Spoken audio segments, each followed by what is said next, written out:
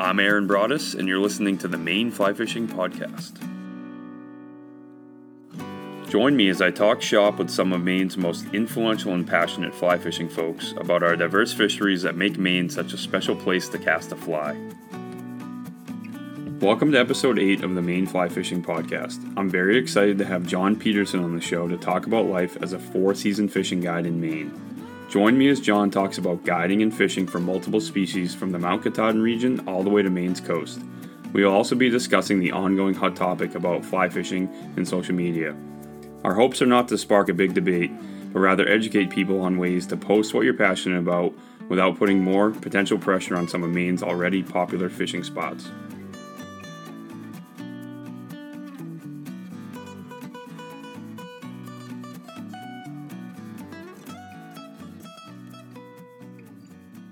I was raised in a small town outside of Dover, Foxcroft, town of Quebec, Maine. I have to preface where Quebec is to people because everybody thinks I say Quebec. Everyone thinks I'm Canadian when I say that. So I always tell people it's outside of Dover, Foxcroft. Went to Foxcroft Academy. Did the whole, small town thing, playing football, sports. Quebec was really not a big town at all. So it was really, an outdoor paradise for me. We lived on a, road with a few houses and thousands of acres out the back door. It was really kind of a place that, it was a great place to grow up because, I was an outdoorsy kind of kid. So every waking moment I was outside, playing in the woods and, chasing the animals and chasing fish. It was great. We grew up on a Christmas tree farm, and my dad was a general contractor, so there was always something to do growing up. Your dad sold Christmas trees? Yeah. I didn't know that. I grew, he started it from the ground up, started clearing some land, back in the 80s, he was cutting wood for, to support the family. And, as a byproduct of that, all the seeds that were dispersed from cutting the fir, all of a sudden these Christmas trees started sprouting up, and he, kind of started thinking about it, and he had some friends that were doing it. And so we started clearing some more land and kind of working on the Christmas trees. So from an early age, I was selling Christmas trees out the front yard. That's awesome. Sharing Christmas trees in the summer and cutting trees in the fall and planting trees in the spring. I mean, it was a great way to grow up. And, I was always in the outdoors. So every day was just, putting the boots on and going out and working on the Christmas trees. Yeah, and I got to be honest with you, like I've heard of Quebec. I've heard of Quebec Lake before. But, yep. I mean, if you asked me before I talked to you, before I knew you, if you asked me where Quebec Lake was, I'd be like, I got no idea. I feel like it's just up north somewhere. But I do know where Dover Foxcroft is. And they, like, speaking of football, just because I was a former football coach, they had a pretty good football team, didn't they, for a long time? It was good. We won the state championship when I sat out my sophomore year. I had a back injury. And then, junior year we went to states. We lost to Lisbon. I still have hard feelings about that one. And then we graduated like a ton of seniors that year. And my senior year, we were like 5 and 6. Yep. And then we ran up against Stearns, and they had a powerhouse team that year, and it was like embarrassing. I think Pete Richardson, I think that's his name. He played for University of Maine as a starting left tackle or something like that. Man. That man could run faster than all of us, and we couldn't. It was fun, but it was kind of I wasn't the best football player. I just like to hit people. Is Stearns Millinocket? Yep. Were you a linebacker? What gives you that idea? I mean, I'm short, stocky Swede. I was a middle linebacker. Yeah. And when we went to the 5 formation, I was the nose guard. Nice. That's funny because you say I thought you were a linebacker, but the second thing I was going to say is, you might be a nose tackle or nose guard. You got that build, man. You do. Yeah, like we always used to say, short, stocky Swede. I don't have a neck, so yep. It was easy to put the helmet on, hey, shoulder pads. It all fit together. That's perfect, man. But that's not fun when you're taking on Division I linemen. That's for sure. I remember at that playoff game, we ripped his jersey and we just still couldn't stop him. It was like embarrassing. Yep. It was, we're all running as fast as we can to get to the running back that's broke off an 80-yard touchdown run. Pete's running right ahead of us, and we're like, this has been fun. That's awesome. So growing up there, though, just to go back to the fishing side a little bit, did you how old were you when you started fishing? As early as I can remember. Our family vacations, we were always going up Route 11, and we would always camp up in Joe Mary Lake Campground. So that's where I grew up. Was we were always out in a canoe, dunking worms, or we were chasing brook trout in small rivers and brooks and streams, and nothing complicated. It was a family vacation, and half the time we were diving for mussels on the beach, and that was we didn't travel. We didn't have a lot of money, but we really had a good time as a family. We'd always camp out, and that was like the highlight of my summers, when we'd go like maybe a couple times a year for a week at a time. And my dad being my dad, he still worked. So he'd wake up, have breakfast with us, and he would drive to the job site, work all day, and come back for dinner. That was the type of mentality that he had. Absolutely. All day we would just go chase fish. And that's just where it started for me. But it was never about fly fishing when I was a younger kid, though. How old were you when you picked up a fly rod? Do you remember? So, well, the first time I picked up a fly rod was my brother and I were using it as a whip. It was my dad's old Cortland fiberglass 8-weight that he just bought on a whim. And I remember at some point we broke the tip of it. I'm not sure if it was 6 inches or how many inches we broke. But it was in high school I started thinking about fly fishing. And it really wasn't, it wasn't an altruistic thing. It wasn't me saying, well, I really would like to pick up an art form.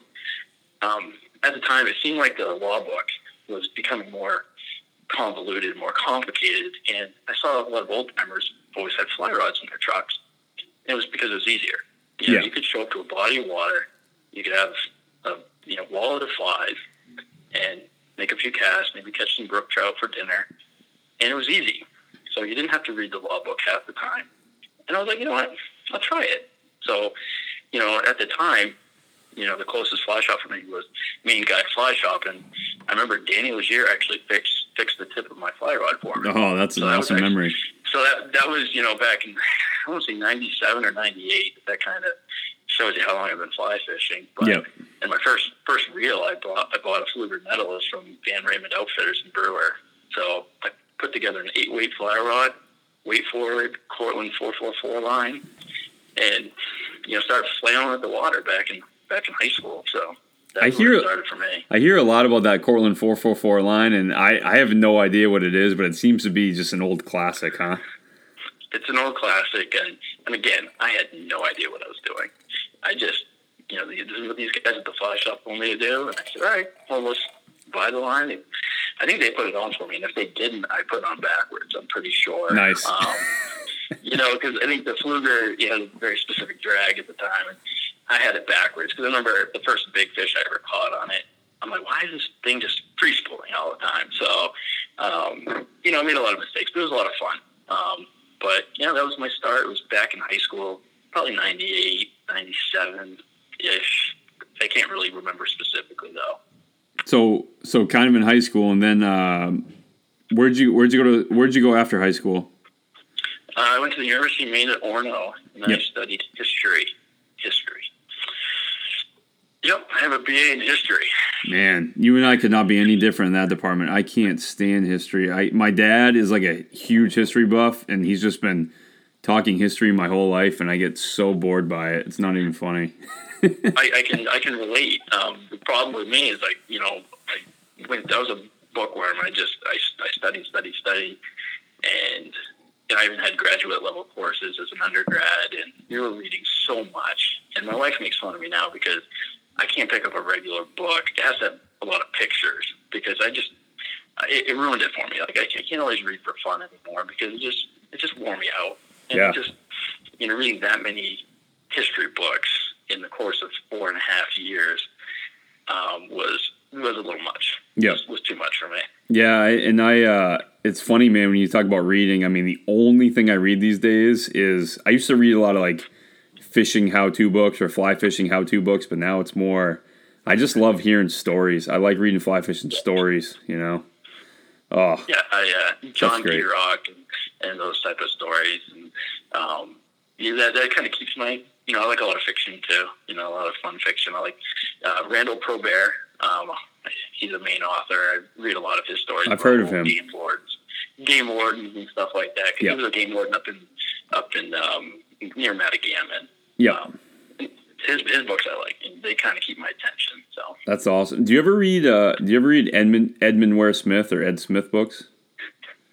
No. No? Oh, my gosh. I love him, man. He talks a lot of hunting, too, but, oh, man. It's just great old Maine stories. He's from down east, and it's just cool stuff. So, it's funny. I was just thinking back to you talking about growing up, doing a little spin fishing, then getting into fly fishing, and I think when people think of fly fishing, they think of, like, the nice drift boats, the Sims waders, the nice gear and all this stuff, but here in Maine, like, we have a lot of guys who are, you'd look at them and just by looking at them, you go, all right, that guy's like a beer drinking worm dunker, and a lot of time, man, those guys will have a fly rod in the back of their truck too, Absolutely. And that's what I grew up with.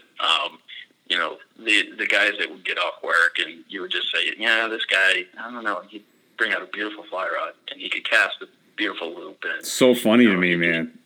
Yeah, and I remember Sebec River was always full of salmon growing up, and the guys would go down there and catch one for dinner, or some of my dad's friends would just catch them for fun, and he'd never have a net, and he just never actually take the fish out of the water. He just kind of pop the hook out, and it was fun. It was a release for people, and that's kind of that's how I viewed fly fishing at the time. It was just something to do, and it was like I said, it wasn't artistic for me. It was just another tool in the toolbox, and I some of the bodies of water in the Katahdin Ironworks and Joe Mary area were fly fishing only waters, and I really wanted to fish them too. So that was also the other reason why I wanted to learn how to fly fish. Absolutely, man. You grew up like so close to some beautiful country. I've fished up in Moosehead area there, and even above Moosehead, and some of those ponds are just fantastic. It's absolutely breathtaking. And when I really started fly fishing was in college, and I'd come home every weekend. I'd work for my dad or work all summer for my dad. And I remember I'd get out of work and I would I wouldn't have dinner. I'd drive up through Greenville. And if Danny's shop was still open, I'd grab some flies and just, either go up to Braswell Dam on the Moose River or East Outlet. East Outlet was really where I cut my teeth fly fishing because, honestly, what better place other than some place that has a ton of fish? Right. So right. That's really where I started to learn a little bit more about. So that was during college for you when you kind of started to venture out into fly fishing a little more? Yeah, and the place that I really, have a lot of great memories was obviously Sebec River, and that was, where I really put the first few pieces of how to catch a fish on a fly. I was actually watching an old poacher cast his lure across the current, and he was retrieving it up the seam, and he kept catching fish. Well, the problem was he wasn't releasing all of them, but, sure. After he left, I was like, all the textbooks, was you got to present that streamer, sideways. Like the fish has to see the profile of it. So on this river, and a lot of the other rivers up there, it's almost impossible to present it that way. So seeing him cast that lure across that current seam, I was like, well, let's give it a shot. And immediately I started hooking fish. That's awesome. Not landing any fish. And that came like another hour later when I moved to another pool. And it was like kind of the light switch came on. I was like, okay, so I started using that same technique in other places, East Outlet, Roach River, the West Branch of the Penobscot. Those are some of the easy techniques that I started with. It wasn't glamorous, it wasn't cute, but it caught fish. Right. That's awesome, man. It's funny thinking about that. Like I've watched a lot of Kelly Gallup stuff the last couple of years. He's the big articulated streamer guy, and all he did was he just took a Rapala. Sorry, I can't even say it because I've never fished one, but he took a Rapala and basically made it into a fly. And that's so cool, man. That's the one thing everyone keeps talking about is like, what are we trying to do with fly fishing? We're trying to make it as close to fishing an artificial. Like the people that are doing those lips now, Gunner's doing that type of stuff. He's having that lip, and Yep. It's imitating a lure. So really, what you're trying to do is get as close to fishing with gear, but you can it's the same argument of like, oh, that's a strike indicator. Well, that's a bobber.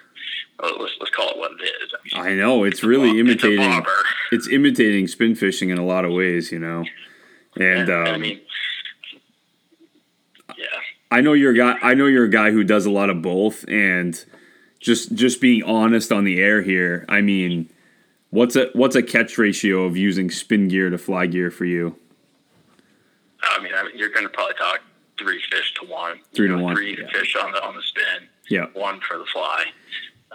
Now, I'm using, like, let's say I'm using bass fishing as an indicator. Yep. And part of it is you can get 3, 4, 5 more casts than you can with a fly rod. So you're covering more water essentially, right? You're covering more water and you're putting it out there more times. Like if you have a bass that might have struck on the 3rd cast of a fly, but you only got 2 and you're already gone. Right. Whereas with let's say a Meptaglia or a Rapala, and you pop it over there and you get it there 5 or 6 times and you strike because you've just kind of instigated something in that fish. It's just a game of numbers. I mean, I would say that's as easy of a comparison as you can have. Is that it is just a straight up numbers game. Yeah, and I mean it's funny that you just talking about smallmouth. I mean, it's something I didn't grow up traditionally fishing for them, and I've fly fished a lot for the last 5 years or so, and sometimes I'll go out with a buddy who bring a spin rod. I got a fly rod, and he'll have on some like pattern where he's just like ripping it across the top on his spin gear, and he's just hammering fish after fish after fish, and I'm like, I can't even imitate that on a fly rod. Like I can't move it that quickly. You know what I mean? Yeah. And again, it just boils down to, like I said, action. Action. Yeah. Yeah. They just want something that's if they're in the zone, right? They're just like, do you think they're like pissed off and they're just like, get out of my territory, or is that how they really think food moves? Honestly, I think it's a trigger mechanism, something that, it unlocks something that they see. It's an action. It's a weakness. Because, again, you can have certain situations where you pause the retrieve and it looks like it's dying. And then it's an explosive strike. I mean, I've seen salmon do it, too, where I've retrieved a Rapala right to the shore on Wilson Stream pouring into Sebec Lake. And I had a salmon chase my Rapala right up to my feet on the rock ledges, like unreal. No joke, like 15 times until I got the right retrieve. He was just inquisitive, and then all of a sudden I did the dying type of Rapala, pause, and then a quick escape, and he just exploded on it. Yeah. So I think it's a trigger. It's something that instigates that fish it's recognizable to them as prey. Yeah, absolutely. And just to go back to smallmouth, because I think I look at smallmouth fishing as kind of like, oh, they're just bass. But at the same time, in the last 5 or 6 years, it seems like smallmouth bass have really been kind of on the uprise. Fly fishing is not all about trout anymore. It's a lot about saltwater. It's a lot about muskie, right? Like these other species. And how have you seen kind of smallmouth bass growth in terms of fly fishing here in Maine? Honestly, and I got to be totally honest with you. Growing up, we considered them trash fish. Sure. Where I grew up, you caught a bass, it was in the woods. And I would say over the last 7-8 years, you just see the proliferation of bass as a mainstream sport fish that people are going after, especially down here. Now, down east, I would say that's been that way for a while. But down here, I think people are really kind of catching on, and I like to think of smallmouth bass as it's a vacation fish. It's a fish that families can book a vacation trip, and that's why I think it's been more popular. And it gives kids a great opportunity to catch fish where you don't have to bundle up and try after a trout or a salmon in April.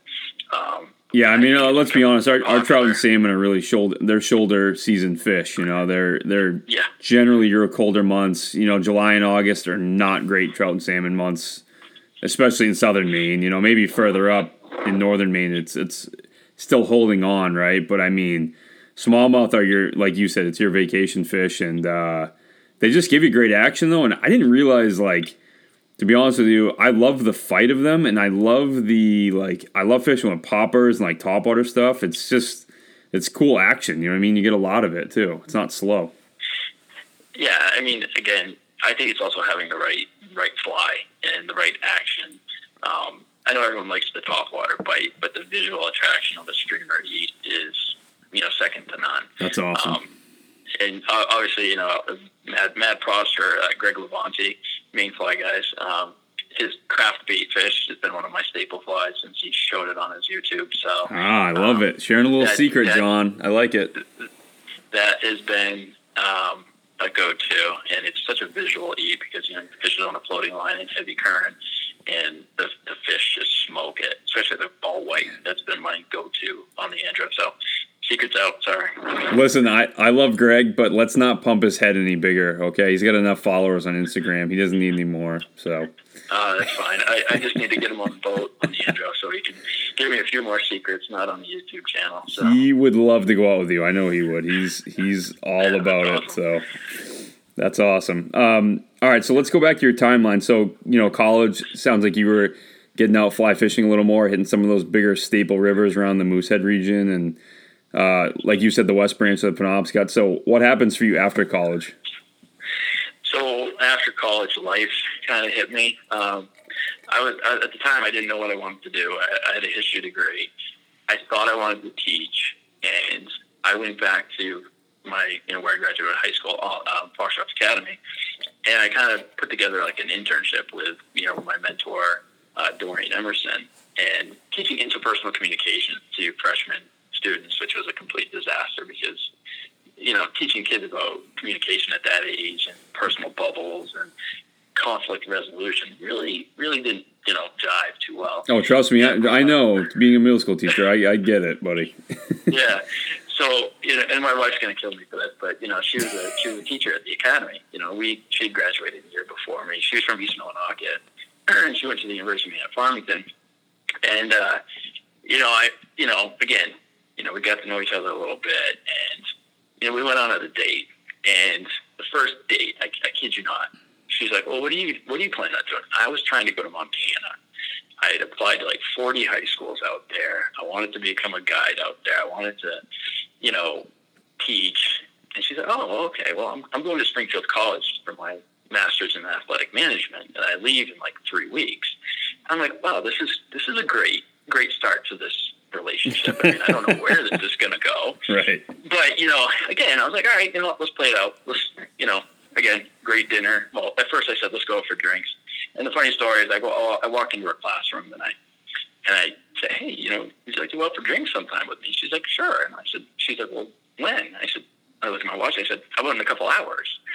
There wasn't many places to go out and go over Foxcroft. So I think it was Able Bloods at the time. And, we had a great, drinks, and that the conversation was good. So it turned into dinner. And, she ended up moving down to Connecticut, which is over the border from, Springfield, Mass. Her family's originally from Connecticut. Her mom's from Naugatuck, Connecticut. And I was like, okay, well, I'm going to stay in Quebec, living at home. I'm the guy that graduated college and is living with his parents.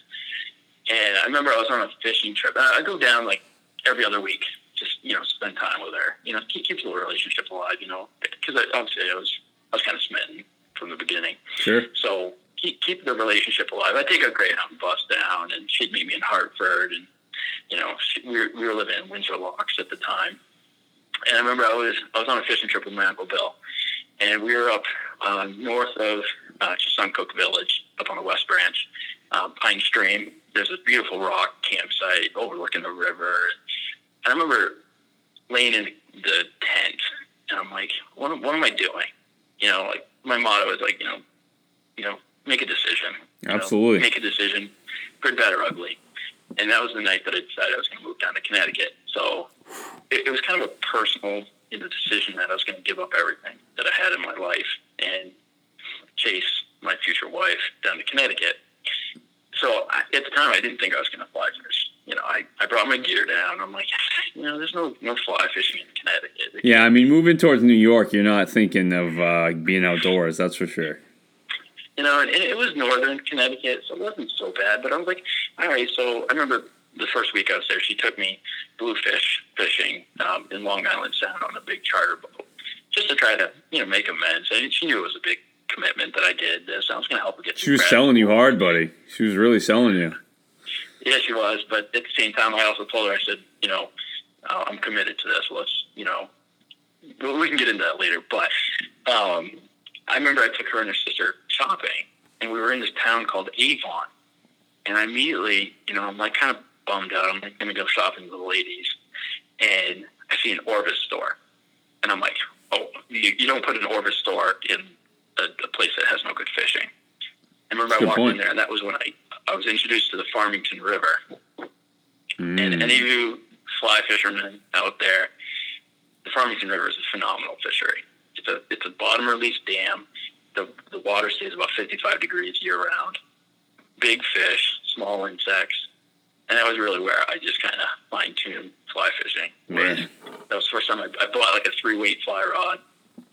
First time I've ever used 7X tippet, and will be the last time I use 7X tippet. Yeah, you don't need that here in Maine, that's for sure. No, and if you do, you're just trying to show off at that point.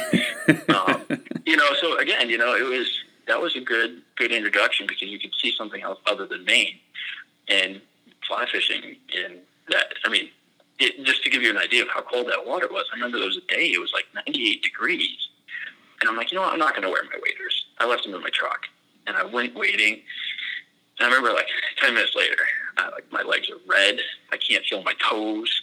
Wow. And I'm like, okay, it's the middle of the summer, and it was beautiful water. But again, it was like some of the same techniques that I used back in Maine worked on the Farmington. So there's a lot of translation there, but I still stuck to my guns and used a lot of streamers. There was a lot of weird looks, because at the time I had a 5-weight, and people are like, oh, you're overmatching these fish. I'm like, there's like 22-inch browns right there. I'm like, what are you doing? These guys were using 1-weights, 2-weights, 22-foot leaders, and there was a contest. It was like the old man group. They would just find the smallest fly that they could catch a 20-plus inch trout on. And these guys were successful almost every morning. This is insane. Is the Farmington mostly stocked fish, or do they hold over there? I imagine with those temperatures, they must, right? So it is stocked every year, but they have a program. And honestly, I was only there for a year and a half, so I don't know all the nuts and bolts of what they do. But I follow, some of the shops that are on the river, and they do have a good holdover success. So honestly, it's a really nice fishery. So if you have a chance to go down to Connecticut, I know everyone will probably go to the Housatonic. The Farmington River is just lights out, one of my favorite fisheries outside of Maine.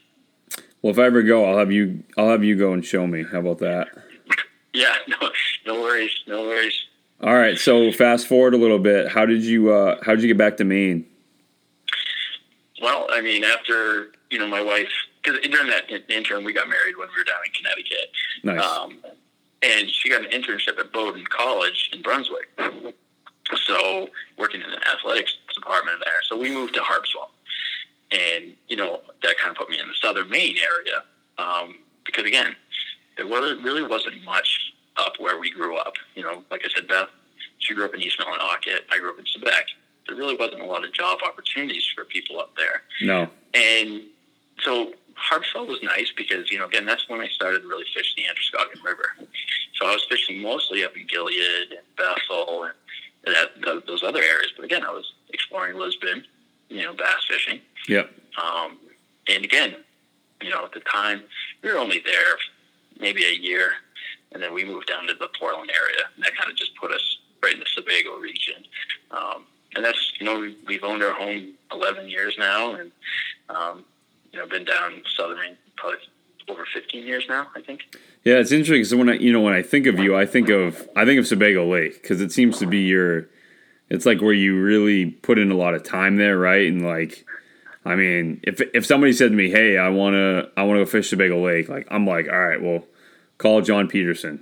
He's gonna be your guy. So yeah, we've and it's funny. I had put a lot of time in Sebago, and a lot of the rivers and streams around there. And one of my really good friends, oh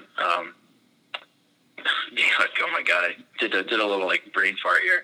Dan Hillier, Songo River Guide Service. We met on the river. He was trolling down the river, and I was fishing off the beach, and ended up fishing in his boat, which my wife still gives me a hard time about. You just jumped into a stranger's boat. I said, well, he had a guide sticker on the boat, so obviously he's a trustworthy guy. There you go. And it's funny because while we were fishing, I said, what was your last name again? He said, Hillier. And I said, do you know what John Hillier? And he goes, yeah. I go, he goes, that's my brother. And I said, well, I went to college with him. So it was a very small world that we kind of small bubble that we were in. And we spent a ton of time on Sebago. Dan spent more time than me on Sebago, but we've put in a lot of time there. And we're always talking. Again, I have, a lot of people that we talk every day about what's going on in the fishery. If I'm not out that day, he's out there, or I'm out there. And we just really logged a lot of time. And, again, if you're not having success, I mean, what are you doing wrong? And so we're constantly comparing those, but we're always exploring and, just pushing the envelope with the fisheries that we're doing there. Sure. And, Sebago is, it's a beast, man. And obviously, that. And I have very few Sebago stories. I mean, my family grew up with a camp on Fry Island, so I have just experienced, like, hanging out on the beaches. But in terms of fishing, I went out there a few times, like high school, college, with some friends in April. And man, yep. I mean, it is brutal out there. It's cold, it's choppy. I'm asking my buddy, hey, where do I take a leak? He's like, off the side of the boat, just don't fall in. I'm like, oh my gosh. Good luck. Yeah. Is that why every time I ask you to come out of the April, you're like, yeah, I'm not doing that? Absolutely not. I have PTSD about it, so it's not even funny. Yeah. But I'll be honest with you, we've been really putting in some time in the shoulder seasons, April and in October, November. Lakers on the fly. That's the new thing that we've been putting together, and I think that's a program that people are going to be able to kind of buy into. Something different, something that will give you a fight. Not just you're not trolling, you're casting your fly. Yeah, so I mean, something we've been working on. You guys have really, I've seen this spring, like you've put some sweet lake trout in the net on the fly, and even with all the weird stuff going on and the social distancing and all that stuff, I mean, you guys have been getting out there and getting after it. And just so we don't jump away from your timeline, so you moved down to Portland, and how old were you at that point? Oh gosh, so I'm 38 now, so 26, 27. Okay. Yeah, maybe. Yeah. My timelines are a little blurry right now. So did you have a boat when you moved to Portland, or how did that all start for you? So I did not have a boat. I had a canoe that traveled with me from, actually stayed in Quebec, but I ended up bringing it back with me after I moved back from Connecticut. And it was mostly, fishing in other people's boats or wade fishing from shore.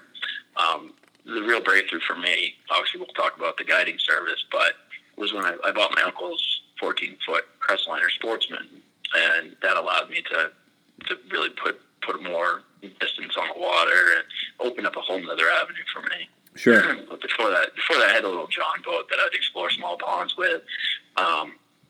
That 14-footer really was the start of really breaking out and kind of, giving my clients a different option. And, we can talk about the new boat a little bit later, but, having that 14-footer, there are limitations in it. I think it gives you a little bit of a perspective, because you have to be careful.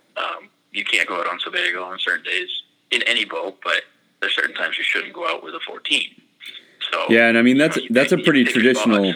That's a traditional Maine boat, like a 14-foot Lund or just a 14-foot V hull with like a 25 horse or something like that on it. Yeah, I had a 25 horse Suzuki, and I run deep V hulls, because they cut the water and they're a little bit more stable, and we're more used to the big water, so a deep V in Maine is more traditional hull that you're going to find. Yeah, that's awesome, man. So all right, so let's fast forward a little bit here. So you're like late 20s, right? And you're spending your time out on Sebago and surrounding rivers and stuff like that. Is that correct? Oh yeah, I was definitely putting a lot of time, and every chance I had, I was out fishing. Putting time on the water.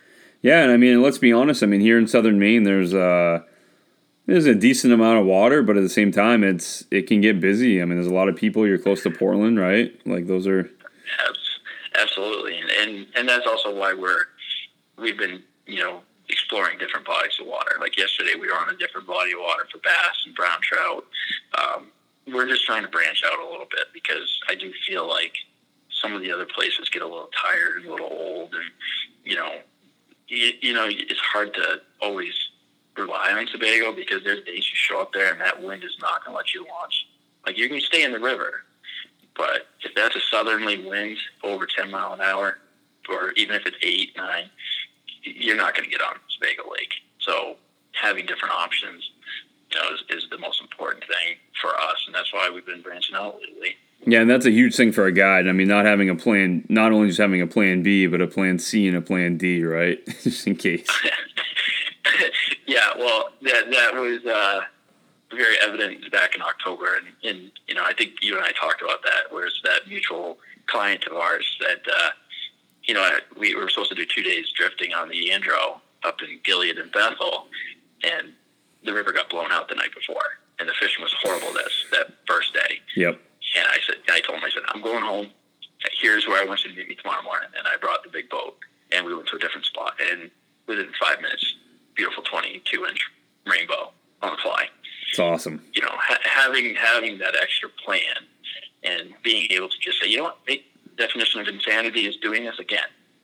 So we're going to do something different, and really selling the client on different options. Like you said, you got to have that repertoire. For sure. Be able to allow you to be a successful guide. So how old were you when you got your guide license? Do you remember? It was back in 2014. Okay, so you were it's funny, you were the same year as me, and for people who are listening and stuff, I mean, John, you and I met that first year we were kind of guiding, right? Yeah, I was with Chi on the Presumpscot River. Yep.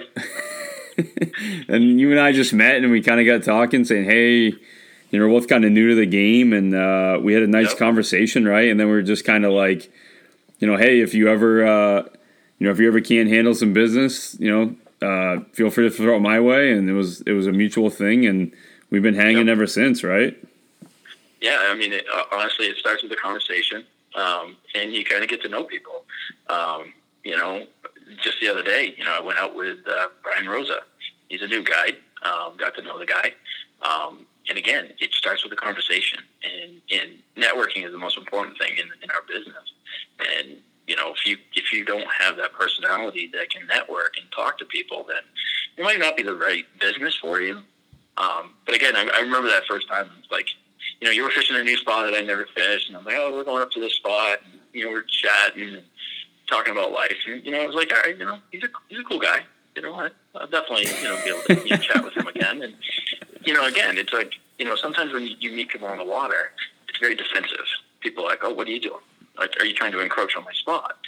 And it can be very defensive. We know that. Very, very defensive. And that's why I don't guide on Presumpscot much anymore, because, again, it's sometimes combat fishing, and it's frustrating, especially on the weekends. So, having that type of personality, like, hey, what's going on? How you doing?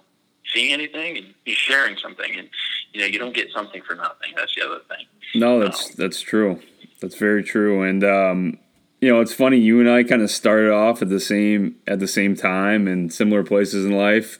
I'm a little younger than you, but I have a lot less hair than you. So, I tell you, lately I feel like it should just all go right now. So hey, it's easy, man. I've heard clippers are hard to buy right now because of this whole thing going on. Well, supposedly ours is supposed to show up soon. We ordered some clippers a couple of weeks ago from Amazon. So initially it was supposed to be in June, but I think it all got bumped up. It's supposed to be next week. So they maybe I'll be sporting a new do in a couple weeks.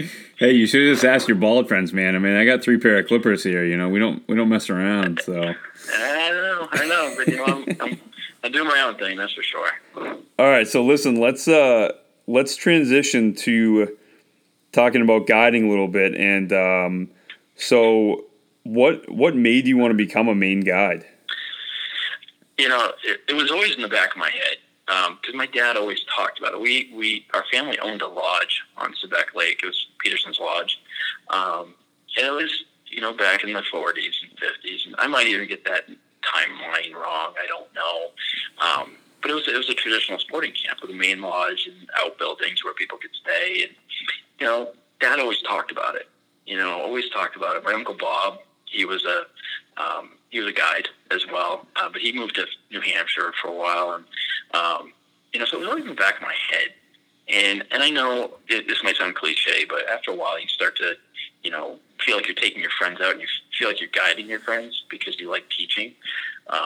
And I hate to use that type of, terminology like, I might as well get paid doing what I love. It's like, yeah, but you got to practice. You got to practice on somebody, Yeah, and again, when I first got my guide license, I took out acquaintances, people that I may not know very well, maybe mutual friends of my wife or somebody else who I chatted with before. I invited them on a trip and said, hey, you know what? This one's on me. Come on out. Give me some feedback. See how the experience was. For sure. And that's how I did the start of it. I did a lot of freebies that first year just to kind of make sure that it was right. But ultimately, it was just something that was always in the back of my head. And I like the lifestyle. I like guiding, and I like being outside, and I like meeting new people. And there's nothing better than meeting somebody for the first time and having them have success and achieve the goal that they were looking forward to. But yeah, it just felt a little bit more natural to become a guide. Yeah, and one thing that I love about you, John, like just the last 6 years, since you've been guiding, I've been getting to know you better, and I've guided with you. I've seen you guide, and you kind of have that traditional Maine guide in you, where you like make it about the experience of the day. You put together like a really awesome like lunch for people, like me personally, I'm like, do you want peanut butter and fluff or do you want peanut butter and jelly, right? Yeah. No, I remember those conversations, and it was always my intention from the start to put together an experience, but the food was always a thing. And you can ask my wife. It was one of the first things I talked about. I'm like, what is it that I want to do? And it's like, I don't want to just be about fishing, because the best advice that I was ever given, it was a third-party piece of advice, so I don't even know who it came from. They said you can't control the fishing, but you sure as hell can control the experience. Absolutely. So, again, we've all had those moments where the river was fishing great the day before, and something happened. Last October, I was on the lower East Outlet. They were playing with the gates, and all of a sudden, the breeze started coming down the river. Wasn't scheduled, wasn't noticed, wasn't something that anybody talked about. It could have ruined the day. But, again, experience. What is it that you were offering? I think we did bacon cheeseburgers that day. That's awesome, man. I mean, for people who don't know, I mean, the traditional Maine guide, right, would do fishing trips, and especially like down east, right? Like they'd go out and they'd get, they'd have a kind of a campsite or a cooking area set up, and they'd, Yep. cook up the fish you caught in the morning with potatoes and stuff like that for lunch. And, one thing I know about you is that, you take people fishing, you take them fishing for, 8 or 9 hours or whatever. But I mean, man, you're out there 3 hours before the trip starts, and you're setting up, you're setting up a little cook station somewhere, in some spot that people people don't know about. And then you're breaking down after. I mean, it's not an 8 or 9 hour day for you. It's a 14, 15 hour day at the end of the day, right? Absolutely. It's, we meet the clients at 7, I've launched at 5. Yep. I've got up at 3 or 3:30. And again, the end of the day, I always say people get 8 hours of fishing, 1 hour for lunch, regardless of what you want to do. I mean, if you want sandwiches, I'll advise against it. But, again, after we're done, so like let's say 7 to 4, drop them off, they're happy. If it goes over a little bit, that's fine. I'm home 8 o'clock that night, breaking down stuff, cleaning up. But at the end of those days, I feel great. Yeah, I'm a little tired. Trust me, I'm a little cooked, but it's definitely worth it. So I've learned a little bit of shortening up that time frame a little bit, but still, it's all about the commitment to the experience to people. Yeah, and I mean, one thing I realize about you that is, it's something that as guides, we all got to have this, right? Like, we got to understand who are the people we're taking out today, what's their experience level, what do they want out of the day, and you're very good at recognizing, what people's desires are, and then also like being realistic in what their capabilities are. That's a huge thing for a guide, right? At the end of the day, being able to decipher that stuff. Absolutely. And the funny story, and I think I've shared this with you before, it was actually my first true guided trip. And it actually came from you. I remember that because you were booked up around 4th of July. Yeah. And this client wanted a bass trip. He didn't care where or whatever, but he wanted 12 to 4. I'm like, nah, it's not a really good time. And I was fishing out my square stern canoe at the time, and I didn't vet him correctly. It was all my fault, in regards to his expectations and what he was looking for. And we get into the boat, and he says something to the effect of, my best guided day was 22 fish in Florida. I want you to beat that. And I just looked at him. I'm like, well, I took you to the wrong spot then. Right. It was a half day. It was a half day trip, and right. I went with size and not quantity. Yep. So I was like, and it was a tough trip. And I remember I seriously doubted what I was doing after that trip. That was a defining moment for me where I was like, you know what, this is a little tough. This is a little tough. And, I really did some soul searching after that. And I realized I made the mistake of not asking the right questions. So that's something that I've been very cognizant of ever since then, is making sure that you ask the right questions. And then, I've turned trips away because the expectation didn't match the reality. Sure. Or I gave them to somebody else who could probably do a much better, trip for them in a different spot. Right. I'm not going to sell myself on something that I can't do. Yeah, and that's part of reality. I mean, I had a guide up in the Rangeley region told me early on my first year. He said to me,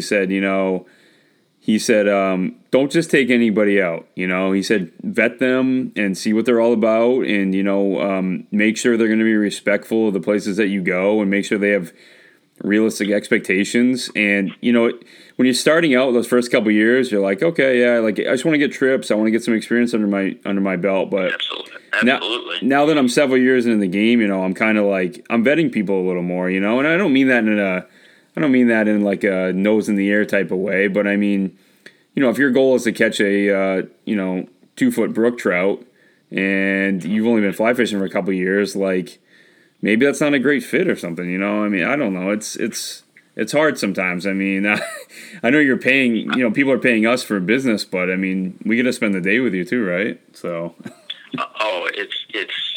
If fishing's tough, I mean, you don't let it show to the clients, but internally, I'm dying. Oh, me too, man. I'm trying to figure it out. I'm like, okay, this should work. This should work. Oh, okay, that's not working. So you try to figure out what it is that either they're doing wrong or you're doing wrong, or maybe it's just the fish. That's been the biggest challenge is, like I said, getting the right people in the right places. Yeah, and I think one thing that's made you really successful. Not that I want to give away your secrets or anything like that, but like a lot of guides in Maine or just across the country, they have like a specific body of water that they do, or a couple, and one of the things that makes you really versatile is that you have you do a ton of different stuff. So do you want to talk about a little bit, you have to give away, names of ponds or rivers that you do or anything, but how do you diversify yourself? Because you're a really diverse guide compared to most from what I've seen. So. Well, I mean, obviously I go with what I know growing up. I still guide in the Katahdin area, the Moosehead region, because that's where I grew up. Those are the bodies of water that I know. And like I said, I don't really I don't guide on places that I haven't fished at least 10 times. And even then, I'm a little nervous about doing that. But again, those are the spots that I know. And again, I keep trying to say it's like you got to know the rhythm of the fish too, and the time of the year. So I'm not going to go up to a certain body of water in early April and expect to be successful compared to going in the end of May. But same thing with the Sebago region. But last year I added saltwater, so I guide stripers on the fly. Again, I try to just go to the places that I know, and obviously I live here now, so fishing in the Sebago region, the Casco Bay area, it was kind of a natural thing. But like I said, I try to diversify just with spots that I know, and keep pushing the envelope.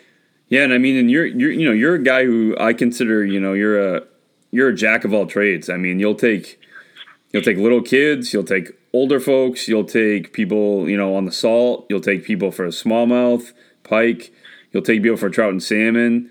You do ice fishing trips, right? And you do a bunch of things. So ice fishing trips, the dirty little secret on that one, those are a lot harder and there's more gear. Those are more physically exhausting and emotionally exhausting trips. But they're fun. But again, there's a lot going on underneath the water. But the one thing that we started doing this year, and you can check out the videos on our Facebook page, we did sight holes. And one of the most memorable trips this year was we were jigging.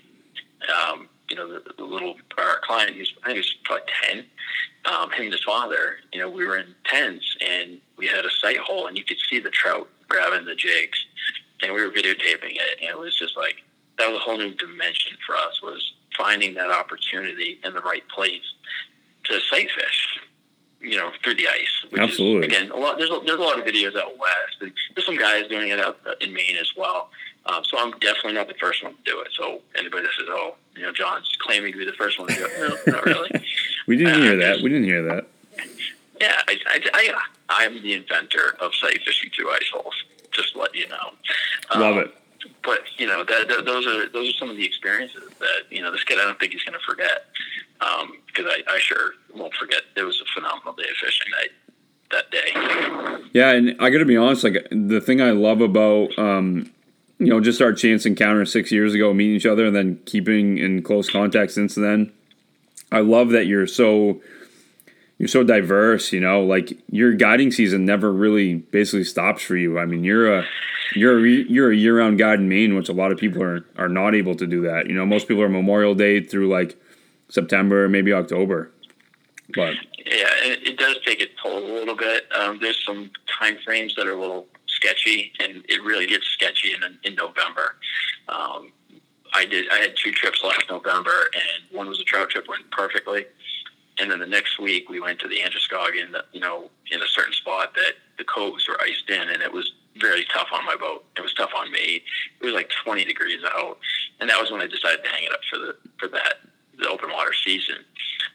So we had somewhat of a lag, but my first ice fishing trip this year was December 23rd.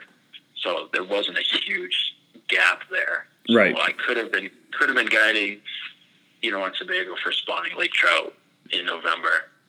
The problem with that is getting out on the water in a boat in November on Sebago is a little tough. You have to take the conditions into account. And, again, you can wade fish, but again, personally you can wade fish, but, bringing a client out wade fishing in November, it's a whole nother ball game.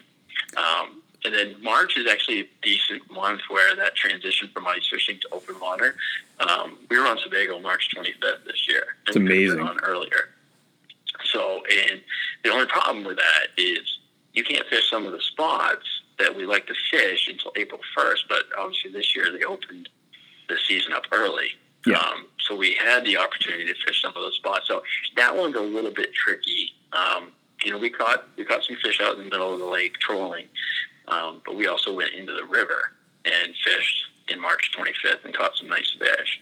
I didn't post that the Chi caught a 22.5-inch salmon, in the river, and it was like, okay, this kid does this to me every year. He catches the biggest salmon, on the lightest tackle you can find. and that's just how he does it. So that's awesome. So just to transition a little bit, so I mean, we've talked about you do ice fishing stuff. You do, you're really well known for your stuff on Sebago. Early season, midsummer, you're still in Sebago, right? Like doing trips out there. Yeah, I mean, again, it's not a fly fishing type of trip in the middle of summer because you're chasing lake trout.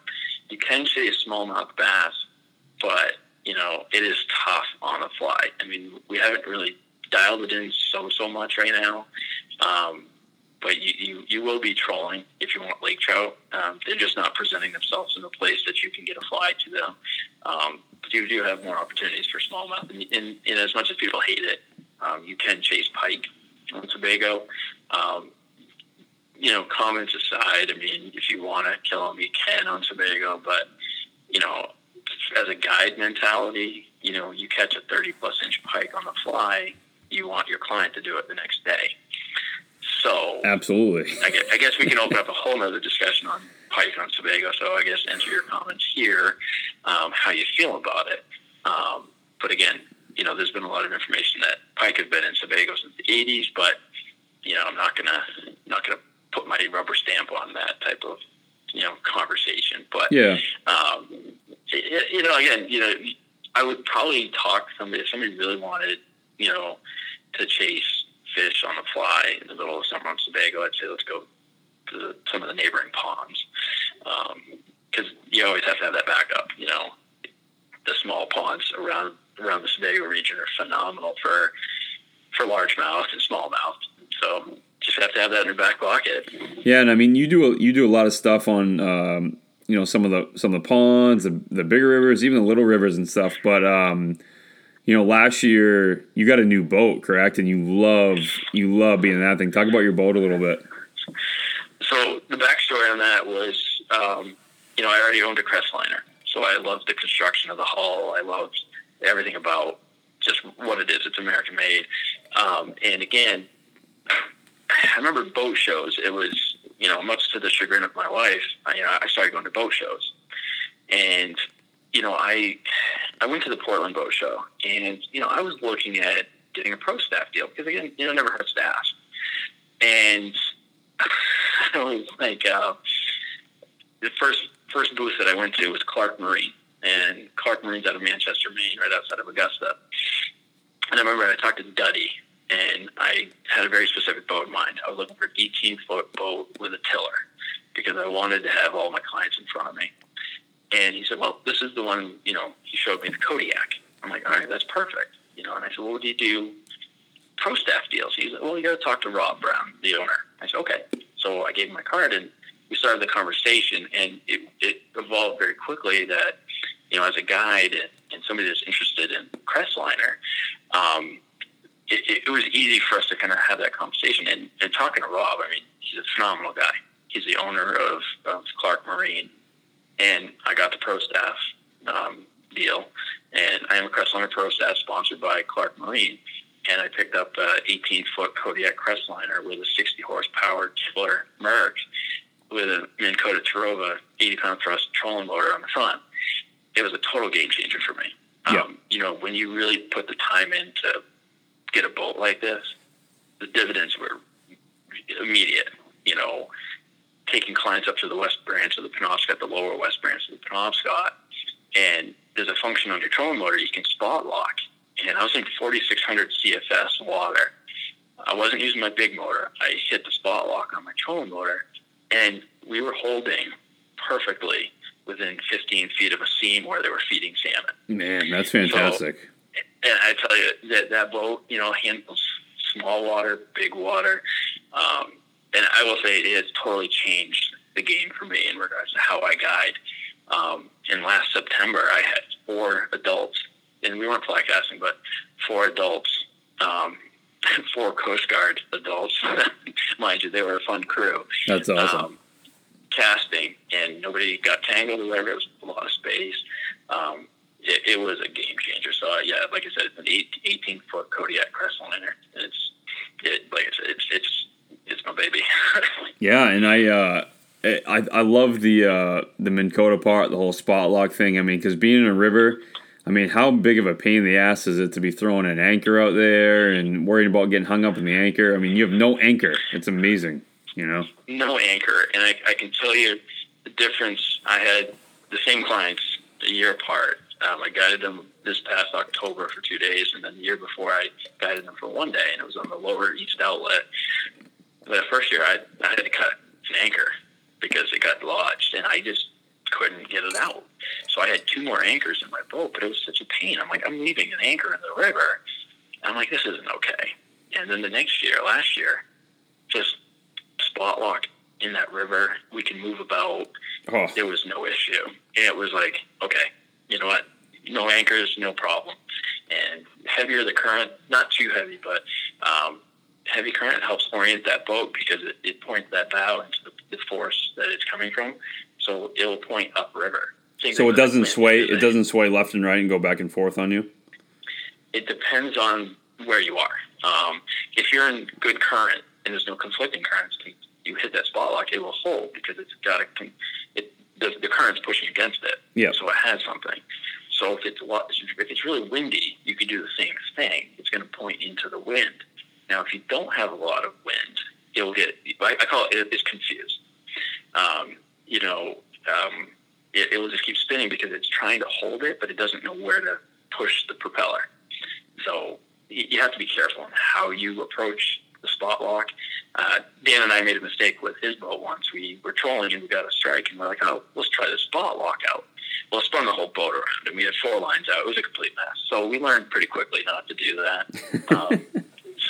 So using that trolling motor, I mean, it's an 80-pound thrust, and if you're not careful and you're not paying attention to which way that the prop is pointed, you can pitch clients out of the boat very quickly. So sure. I have a saying in my boat, I'm like, stable base. And if they're like, what? And I'm like, I tell them beforehand, I give them a safety brief. If I say stable base, either sit down or make squat a little bit because I'll have to get out of some situation pretty quick. Because I just don't want to pitch anybody out of my boat. That would just be awkward. Absolutely, yeah. So, just to talk about your guide service a little bit. I mean, you're a utility guide. I mean, you do it all, right? Like you do 4 seasons, you do multiple species, you do multiple locations in Maine, and last year, just to speak about this for a minute, you added, guiding in the salt a little bit. Do you want to talk about that? Yeah. Obviously, I'll have to give you the backstory a little bit. We talked about connections. Who you meet, who you know. It was a barfly at Oxbow Brewing in Portland, and it was right before Christmas, a couple Christmases ago. And I met Kevin Stone, Old Oak Outfitters. We were just standing there, and I was like, "Oh, you're Kevin." He's, "Oh, you're John." And we got to talking, and I tell you what, the first thing that guy asked me was like, "Have you ever thought about getting your 6-pack license?" And I kind of laughed at him. I'm like, "Nah, no." I'm like, "What is that? What are you talking about?" And he said, "Oh, it's to guide on a boat in the ocean." And I was like, I hadn't really thought of it. Thanks. Again, just realistically, that's kind of a surprising question. So I was like, no, I'm good. And, he was very persistent, and, he's good at selling things. But what really came of that was, we've become really good friends.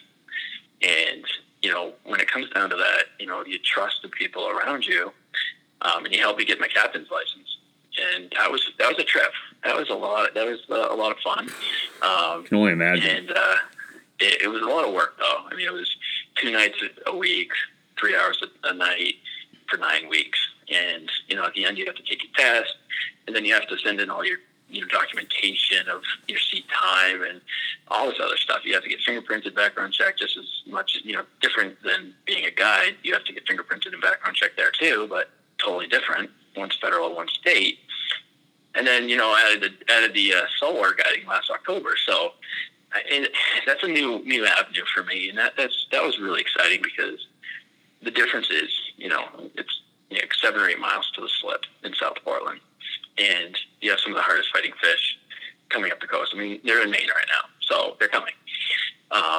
They're not totally up here. Again, you'll see pictures of people that, caught some stripers and,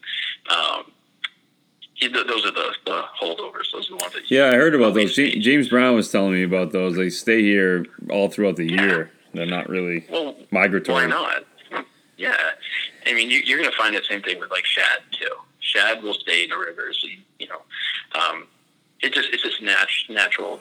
With that many fish moving up, you're going to have some just say, they aren't triggered the same way. They're just going to stay there because if they're going to chase all the bait back down, they stay and they got plenty of bait here. They got plenty of forage. So that was kind of a really interesting and exciting because again it opened up a lot of doors to keep guiding and really kind of put your name out there and like I said, just working with Kevin has been a trip. I mean, he's a good friend and he's a great guy. We had the opportunity to guide ice fishing together, but we've never guided open water yet together. We fished a lot together. So, but again, when it comes to the opportunity, it is a little awkward, guiding together in certain circumstances, unless you have a big crowd. So if you're bringing like 2 or 3 people out, you don't need another guide. It's almost like the extra appendage. You're like, I don't know what this guy's doing over the corner here, but right.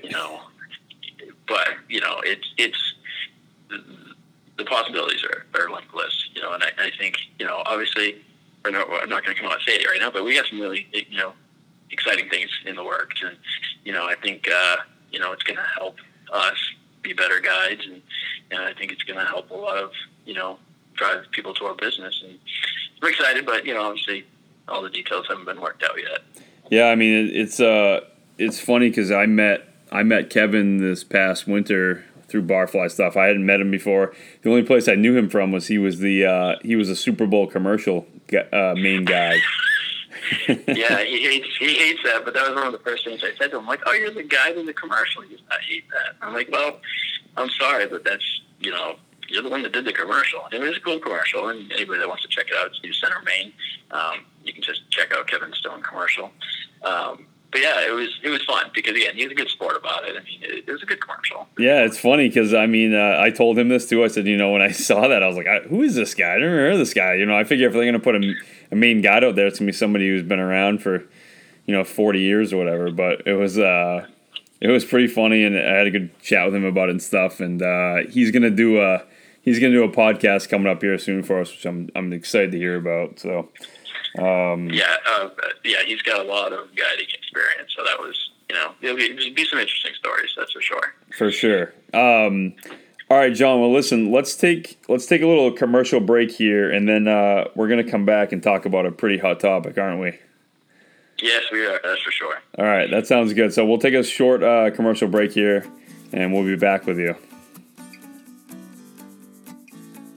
If you haven't listened to previous episodes of the podcast, the overall purpose is to promote fishing in Maine and promote folks who are doing some very cool things with fly fishing here in Maine. On the first few episodes, I had on Greg Labonte, Nate White, and Megan Hess, and they're all fly tying extraordinaires who can tie up custom and traditional patterns that are extremely durable. You can be sure that your flies will last, and they're being tied right here in the state of Maine by very knowledgeable anglers and fly tiers. I also interviewed Jeff Davis, owner of Maine Fly Company, who makes a wide array of small batch fly rods at his shop in North Yarmouth, Maine. Their rods range from 2 weights for small stream fishing all the way to fly rods that will help you master stripers on the Maine coast. And speaking of the Maine coast, in episode 6 I featured James Brown, otherwise known as Maine Striper Guide, and his season is currently in full swing. He's very knowledgeable about Maine striper population and habitat. James can get you out on the water and show you everything you need to up your striper game. Lastly, episode 7 featured John Blunt, the owner of Grant's Kennebago Camps in Rangeley, Maine. Grant's camps are set on remote Kennebago Lake, which holds some of the best landlocked salmon and brook trout fishing in Maine. Grant's is a great place for families and anglers of all skill levels.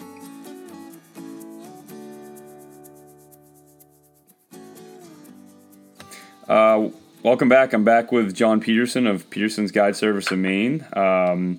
In the first segment, you got to hear a little bit about what he does, his background, and as promised for the second segment here, we're going to talk about a somewhat controversial topic, and we wanted to talk about fly fishing and social media. So John and I are going to take you guys through some what we think are do's and don'ts of social media in terms of talking about fly fishing. And, these are things that we've been thinking about for a while. We've been probably having, discussions around the campfire with people about this for a while, and just kind of, peeves of ours maybe, but also like these are really shared mostly by other people who are really into fly fishing, whether they're guides or fishermen or whatever. So hopefully you may disagree with some of these and you might agree with all of them, but at the same time, it's we're just here to kind of educate a little bit and try to make it a positive experience for everybody. So John, let's do this. Let's start off and we'll start with the do's of social media and fly fishing. So why don't you kick us off with one thing that you think is like appropriate or people should be doing in terms of when they're posting about fly fishing on social media? Yeah, the first thing I always like to say is, keep it positive. We all want to be able to share our experiences, but, share the whole story and the experience, not just all the fish pictures. Just keep it positive, because again, fly fishing is a lifelong endeavor and pursuit. So just keep your posts positive and fun. I mean, if you lost a big fish, make fun of yourself. Or share the heartbreak. Just keep it positive when it comes to social media. Yeah, and I think between the two biggest social media platforms, Facebook and Instagram, I really like Instagram because it's just pictures usually, or you share a short story, and Facebook seems to kind of be more, people ranting or debating, and absolutely. I got to be 100% honest with you too. 2 weeks ago on my phone, I actually deleted the Facebook app because just with everything going on in the world right now, I just feel like with all the news and all the stuff, it was just stuff I didn't want to just be sitting and like reading it all day. And I'll be 100% honest with you. Like, I have a problem with social media sometimes. I just check it a lot, or I'm like always into it. And, I really wanted to kind of step away, and it's been great. And just keeping Instagram on my phone's been pretty cool because, like you said, it's pretty positive. People are just posting them 1 or 2 fish pictures here and a short blurb, and that's it. And absolutely, yeah, and and again, just in general, talking about social media, I was talking to a client about this past weekend. I think it's a really hard time for people to be getting into fly fishing, especially if you follow on social media, because you see a lot of these really great fish pictures, right? And like these big fish. And let's be honest, man, people aren't, you're not catching a 20-inch brook trout, every hour of the day. Like, what people are not sharing is that, they just fished 3 days in a row, 14-hour days, and they caught that fish. You know what I mean? So social media can probably be a little discouraging. So if you're new to fly fishing, don't get stuck on looking at fly fishing pictures all the time and think it's all great, because we all have tough days, and it happens, no matter what. So. Oh, absolutely. And yeah. I would remind the clients that too. I mean, you could go through days and days and days in that one fish. And I always tell my clients, all it takes is one fish to change your mood and change the experience. But don't look at all those posts, because you look at somebody's feed, all big fish, all big fish, all big fish, and that's very true. I mean, it's very discouraging for new anglers. Yeah. Getting into the sport. Absolutely. It's absolutely discouraging. I mean, and here's the thing is, you really can't, people sometimes they post small fish. They're like, small fish need love too, or people talk about skunk days and stuff like that. And that's cool. But I mean, most of the time on social media, we share things that we're proud of, and when you have a rough day on the water, it's usually one that doesn't make it on the old Instagram feed. So, it's kind of how that goes, So, absolutely. Just to share real quick, a do that I think is great is people asking questions about conditions. So, if you want to know if the ice is out on your favorite lake up north or whatever, I mean, I think that stuff is fair and really great for people to share. You and I talked about this earlier. I think safe wading flows is really cool too, because a lot of people go, hey, what's a safe flow to be wading on the east outlet with? And I mean, let's be honest, man, people don't want to drive up far for a trip and get up there and have it be blown out or too low. They want to make sure they're doing that. And that information, it's funny enough, is not really readily available on the internet. That's a nice thing about some of these online fly fishing, communities. People share, wading flows and stuff like that, because you don't get that stuff from the, Brookfield and Safe Waters app and all that stuff. They don't tell you what's a safe flow. So, No, and I saw that a lot every spring. It's when's the ice out or the smelt's running. Yeah. You're not really getting a lot of people asking for very specifics, and of course we're going to talk about that later. But those are 100%. I feel like safe questions to ask, or if you're not sure, like you said, private message the person. Yeah. If they're posting something, private message them. Don't. It's kind of like people talk about Zoom meetings. If that's a simple question to ask afterwards, don't hold up the Zoom meeting late, the whole time. So. Yeah, don't get me started on Zoom meetings at this point. I'm so glad the school year is done. It's been a lot of Zoom meetings. So, Zoomy. All right, how about you go with another one? So, what's another do of social media, things that people can do without getting too much flack? Well, not too much flack. They use portrait mode on your phone when it comes to posting pictures of your fish. If you're proud of your fish, you can find a way to post it without too much editing. But if you're concerned about spot burning, what have you, you can find a way to post the picture of your fish and be proud of it.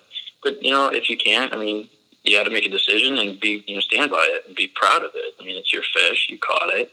I think you and I have had that conversation before. Though, you like to see the pictures of the fish, but I like to see the whole experience. So I said, just go with it and don't apologize for being proud of your catch. And even if you do harvest a fish, which we're going to go into the don't afterwards, but if you harvest the fish, own it, be proud. As long as it's legal, you should be fine.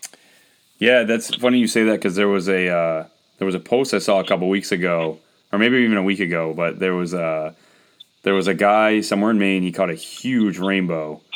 And, yeah, I know right where it is. Huge. So yeah, we won't get into that. Obviously, we don't want to be part of that. That's kind of more on the don't side. But at the end of the day, people were giving him a hard time, I think, a little bit, saying like, why did you keep the fish? Why wouldn't you let something like that back? And I thought he was really justified in just saying, hey, listen, I fought this fish for like 45 minutes, and the thing was toast by the time I got it in. So I felt like he explained that enough. And let's be honest, if you catch a fish, any fish really, do you want to send it back floating?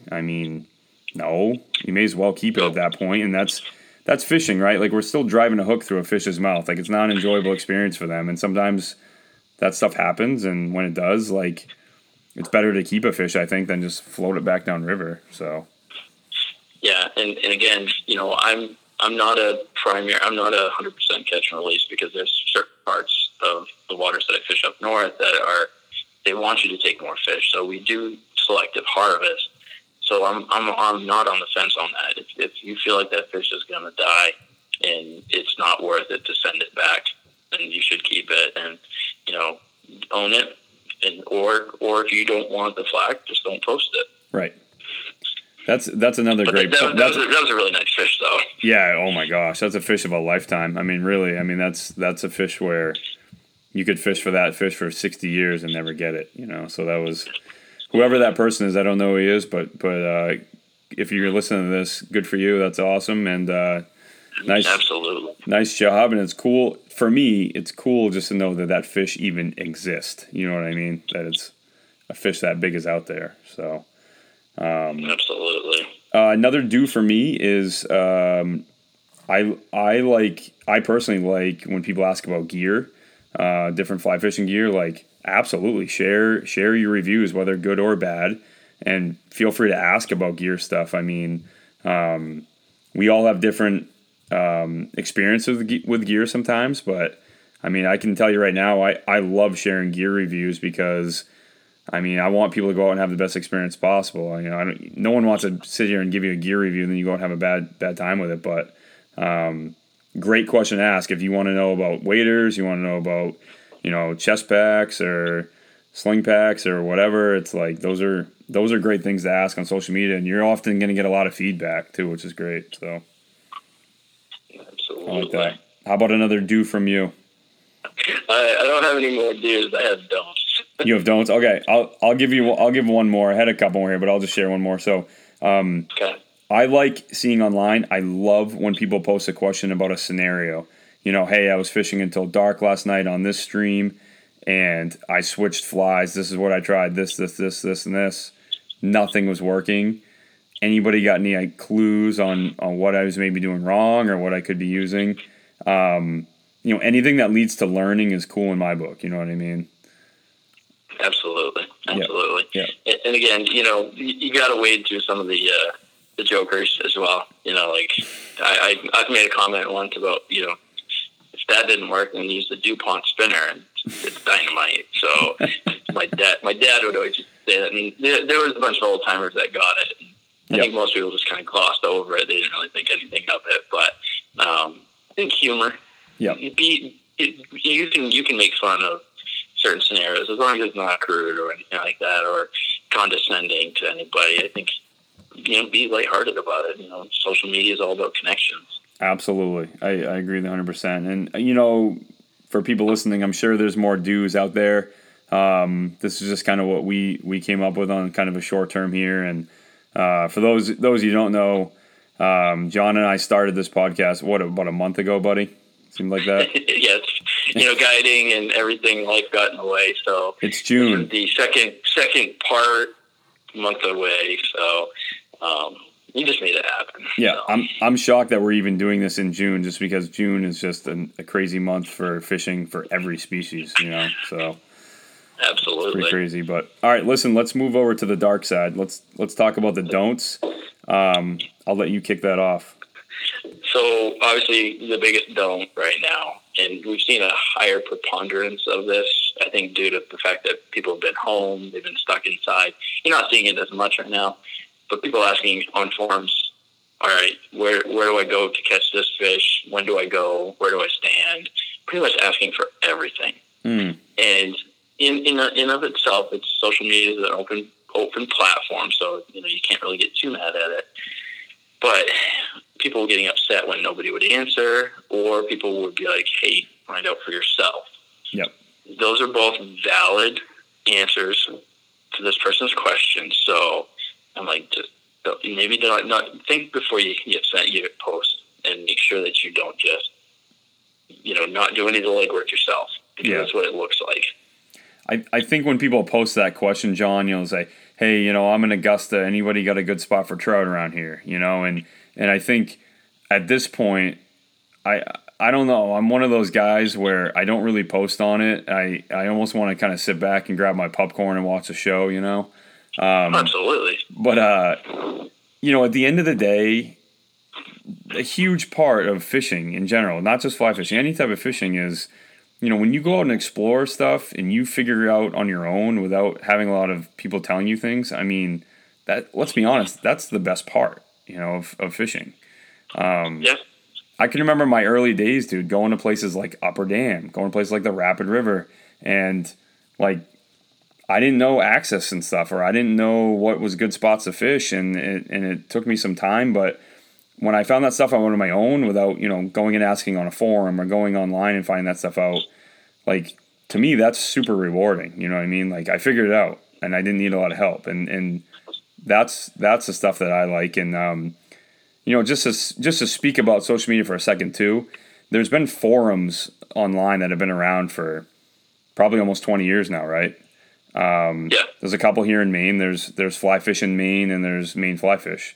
And, I feel like those forums, they've kind of established this culture of shutting people down when they ask that question, or they almost people almost know when they're on there not to even ask those questions. And I feel like social media and some of these fly fishing groups on Facebook and stuff like that, I feel like it's kind of more of like a Wild West, and there's not really any rules established or anything, and it's a little different. So for people listening to the podcast here, not really cool to go ask for fishing spots. Go out and explore. You're going to feel better. And for those of you who are answering those people back and giving out some information about spots, just think about the fact that, 5,000 sets of eyes are going to see that, not just the one person you're responding to. So, you and I might disagree on this, Sean, but I'm fine with sharing fishing spots with a person, maybe through a private message or something, but I don't think it needs to go out there for everyone to see, I honestly, I've had enough of those inquiries where I play very coy. Yeah. And of course, I'm not just a trout and salmon fly fishing guide. I do a lot of bass fishing as well. And you have to know when your tournaments are for bass fishing tournaments in this area down here in southern Maine. Yep. Because you'll get people acting like they're clients of yours. So if anybody here is a professional bass fishing angler, don't waste the guide's time by making it seem like you're a client and asking for secrets and stuff like that. Like, what should I bring? You know, my friend and I are coming down, and we want to fish Sebago in September. You know, it kind of goes into the same realm there. So we know who you are. That's usually when we're very coy with you. So I don't give personal stuff out on messages anymore. I don't. I'm very close when it comes to that, because I'm like, it's my job to take you out fishing. It's not my job. Not my job to give it out for free. No, it's not. And I think from your perspective and mine, where you know we are Maine guides. We do this for part of our living. And it's something where we don't want to give out information for free. And I mean, people who do give out information for free too. I mean, think about how rewarding you felt, when you found out that spot or you found something, and just to give it to somebody like it's nothing. I mean, kind of takes away sometimes from what you did. But people feel very comfortable sharing fishing spots that are in like popular spots and stuff, and sometimes not so popular spots. And I don't understand that side of it. I'm not a big fan of it, and I'm not trying to be a jerk and say go figure it out. I'm more of like literally go try some stuff out. I mean, the rivers around here, the ponds or lakes around here are prominent enough, and you can read about them and go to them. Like the access isn't hard. Go to them and go to try to figure things out on your own. You're gonna feel a lot better at the end of the day. So. And Kevin had a great post back to somebody when they were asking about fishing on the Saco River. And of course, the Saco River is not a secret, guys. Stripers are in there. Sure. And the guy was asking for a picnic spot. It was kind of like very specific. Where do I stand? What type of bait do I use? And Kevin had a really funny, and it was very lighthearted. He went back and forth like, wherever you stand is a great place to fish, to have a picnic, and if you want to use the clams, eat the shrimp or something. It was just really kind of funny. And the guy totally missed it. And I'm laughing because I'm like, it was well written. Yep. And somebody pointed out to the guy like, hey, buddy, I think you missed the point. That was all really good advice.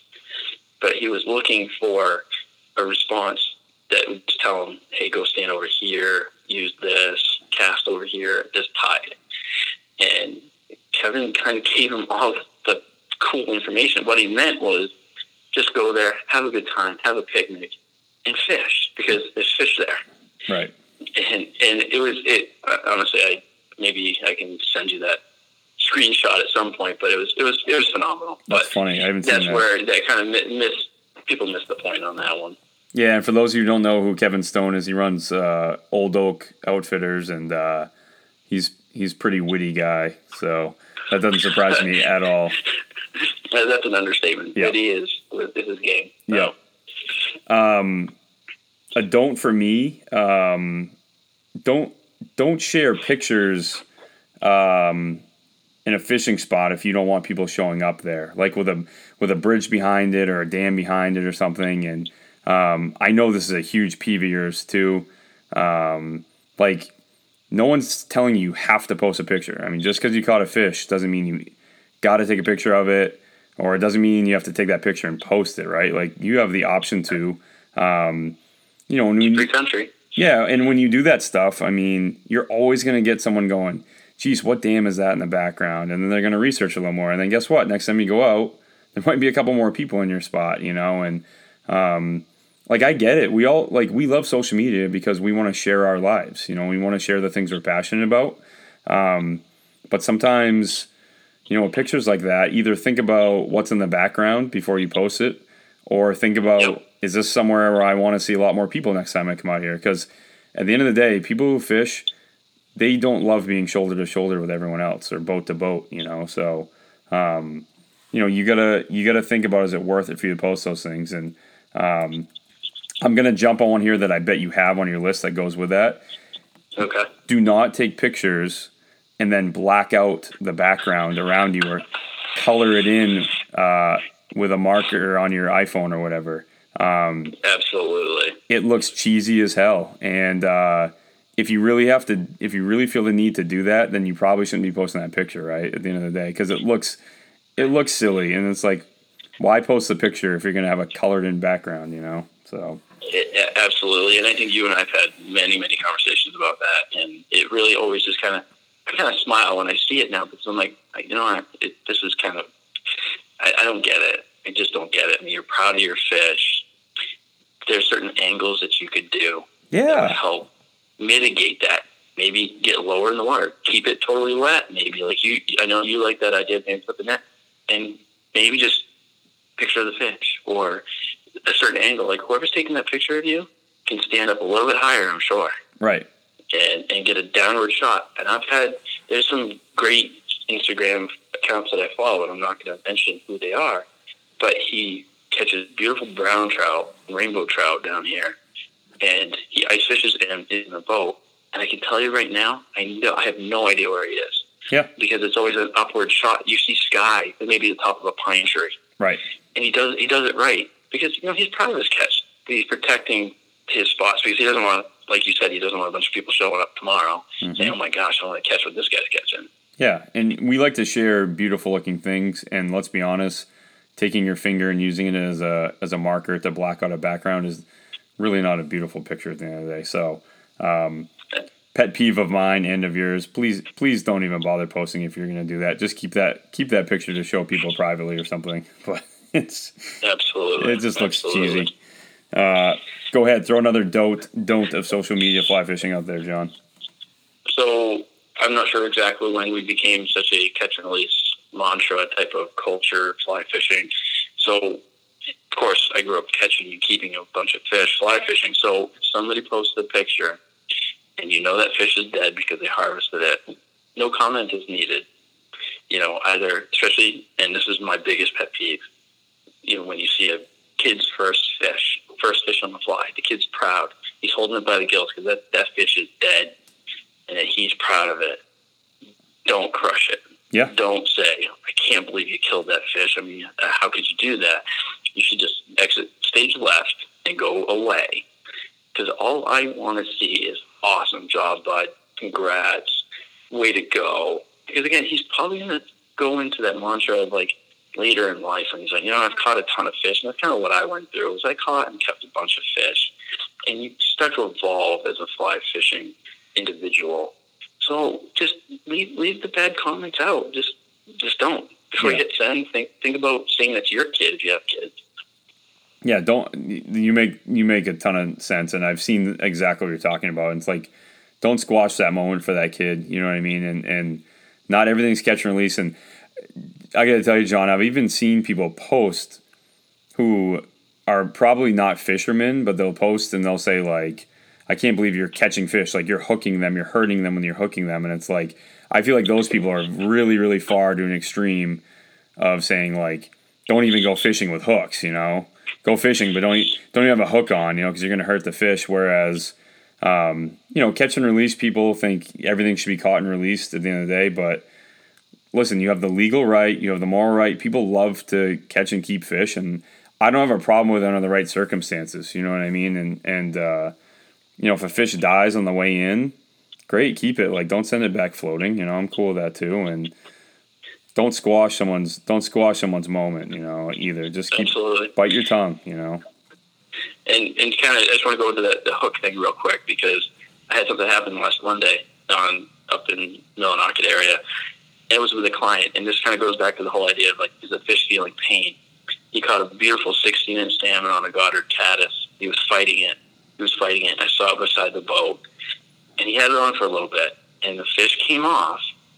And I tell you what, that same fish turned and beelined for that same fly and grabbed it again under the water.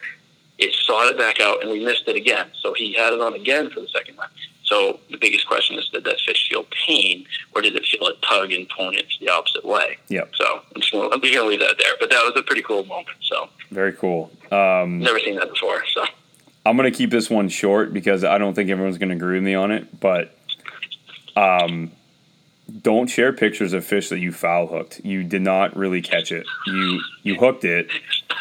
But when you hook a fish in its ass or in its fin, you didn't fool it and you did not get it to eat your presentation or your fly or your lure or whatever. So I've seen people who foul hook fish who are literally trying to just snag them, like they're running a nymph rig through a section and they just rip the hook when they see fish around or they know there's a bunch of fish there. They almost just set blindly, and then when you get that fish in, I've seen people holding up foul hooked fish like they just won the World Series, and I'm like, no, that's not what it's about. Yeah. So no, and of course wardens look for that. I mean, unless you're in sucker season where you can legally snag a fish, and it happens up in Alaska all the time. Sure. But wardens are looking for that. That motion is just so, like, that motion, you can see it a mile away. Mm-hmm. You know you're not setting on a fish. Because, again, when you're setting on the nymph rig and that fish hits, it's a very easy motion. Yep. It's not a complete jerk motion. So nope. It should be a gentle lift. It should be a gentle lift to the rod, and it's not a like snagging.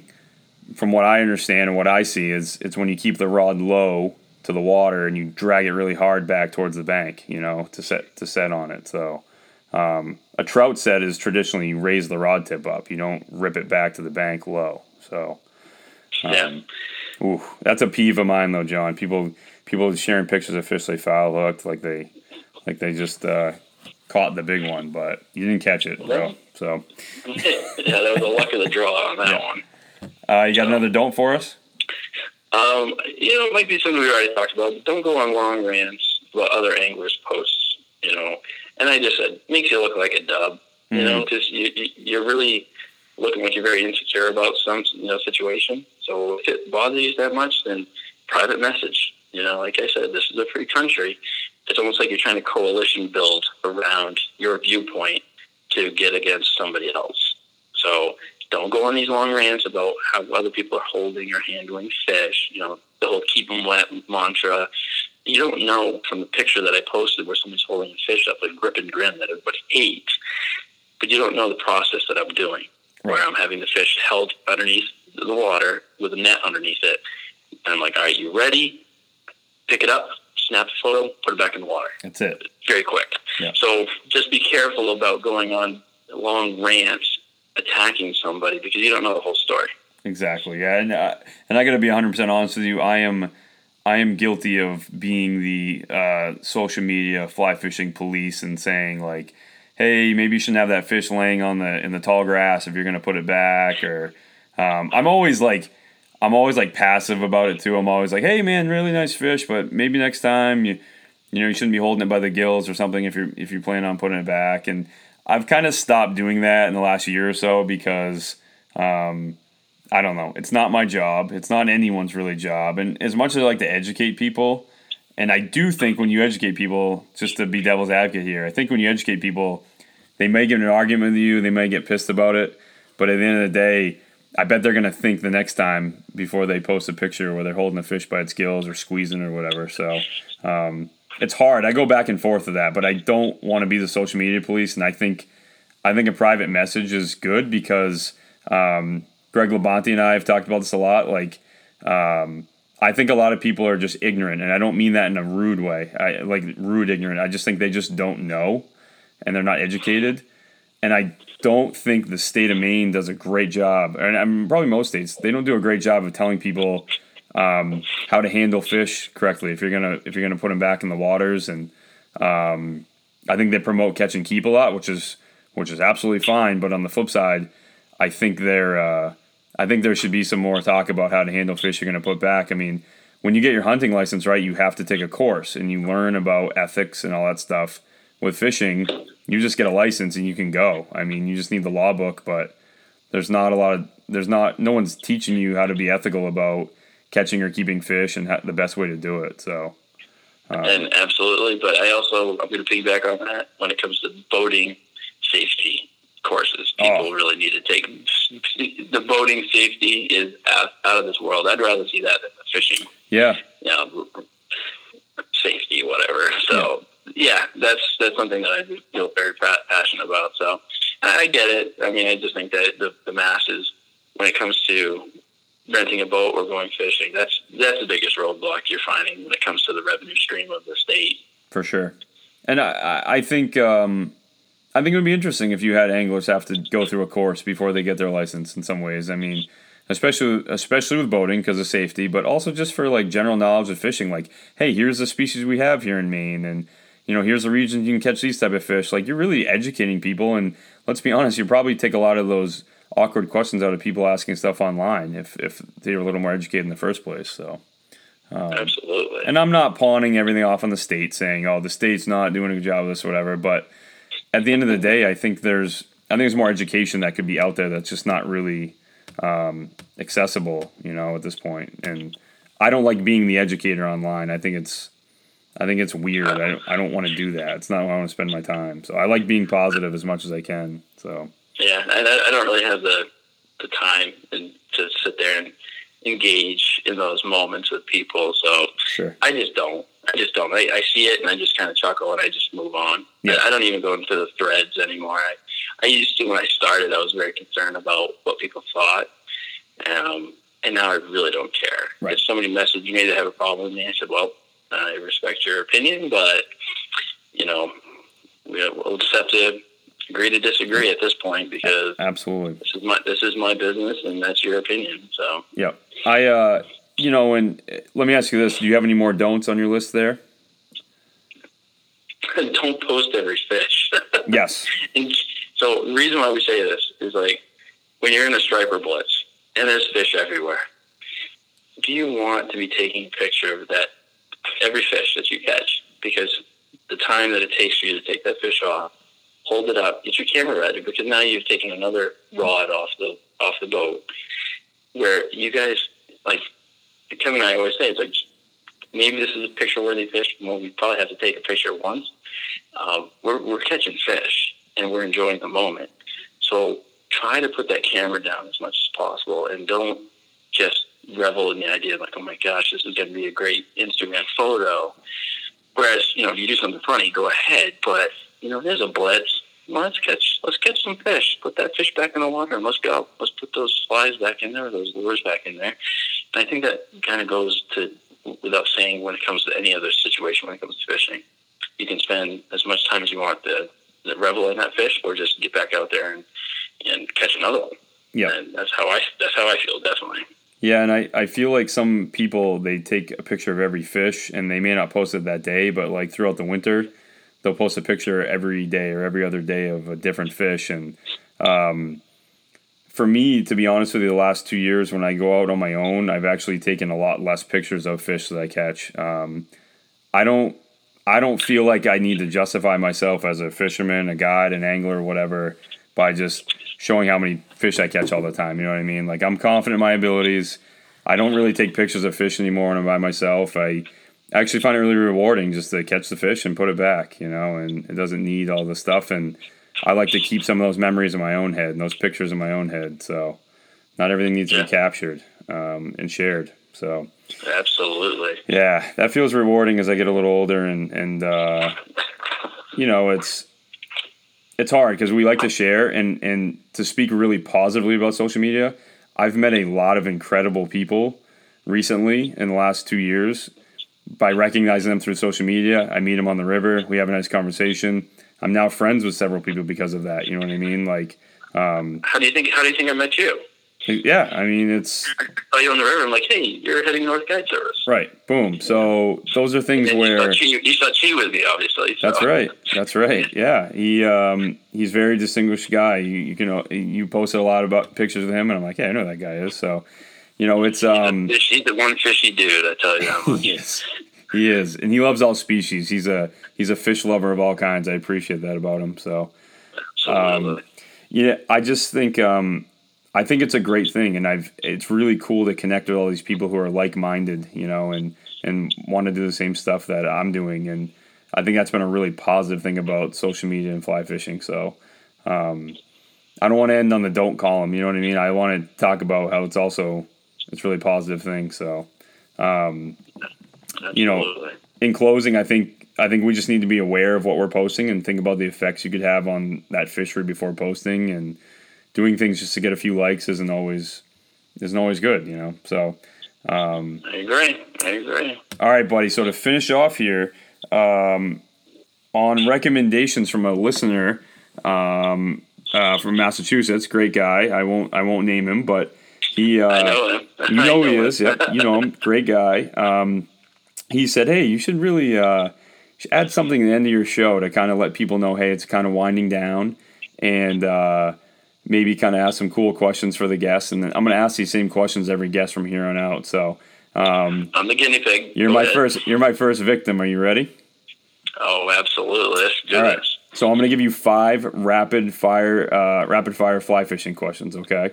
Okay. Just short and sweet. We don't need to talk about them after. Just here's the question. Here's the answer. Bang. Here's the next one. All right. All right. Number 1. We'll keep it easy. I'll tee it up for you. What is your favorite species to fish for in Maine? Stripers. Awesome. What is your favorite season to fish in, and why? Why is it your favorite season? End of September. I don't like the bugs. I like the cool air. I couldn't agree with you more on that. It's a fantastic time of year. Yeah. All right. I like this question because it's going to put you on the spot a little bit. Thanks. What is your all-time favorite fly to fish with?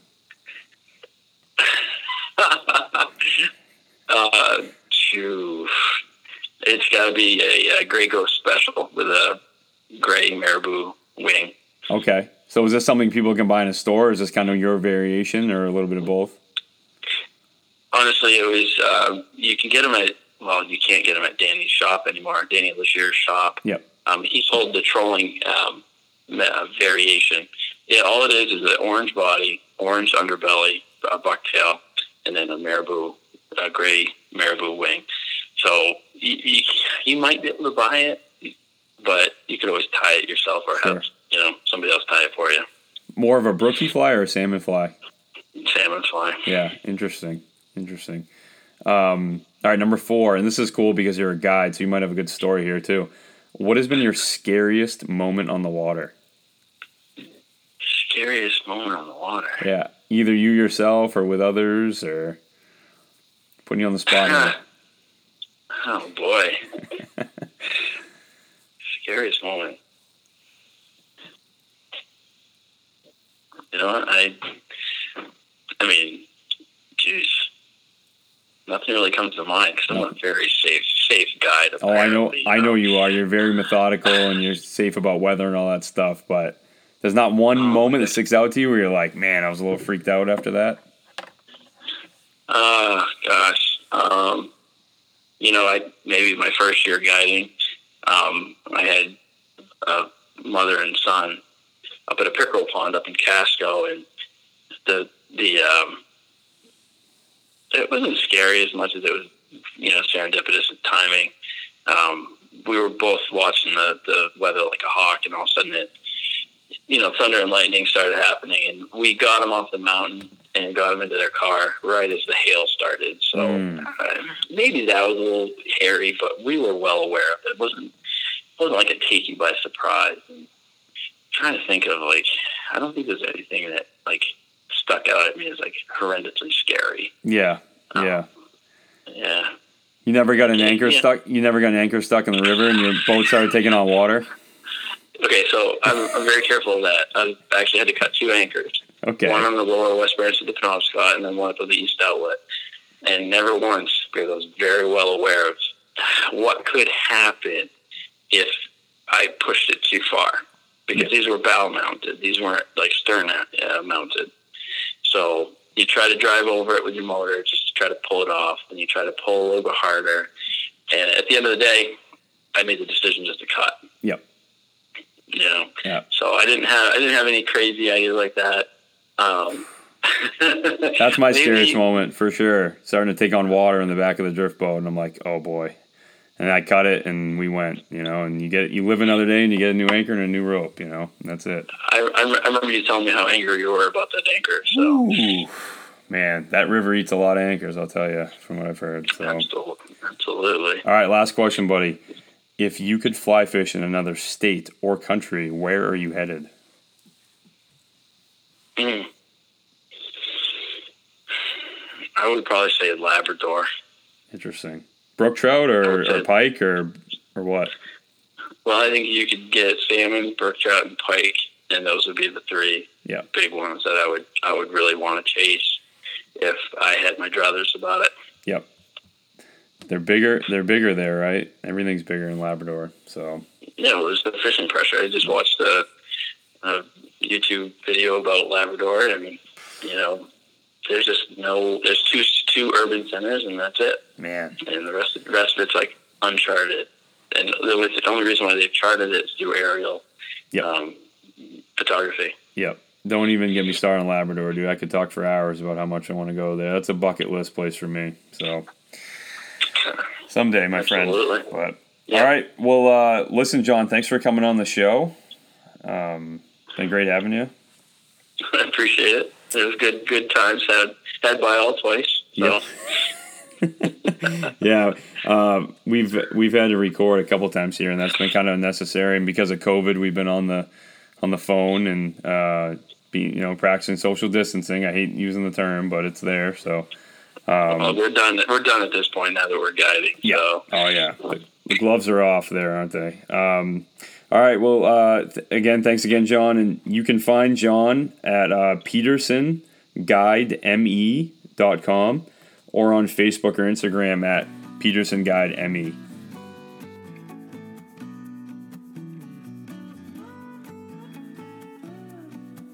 Thank you for listening to another episode of the Maine Fly Fishing Podcast.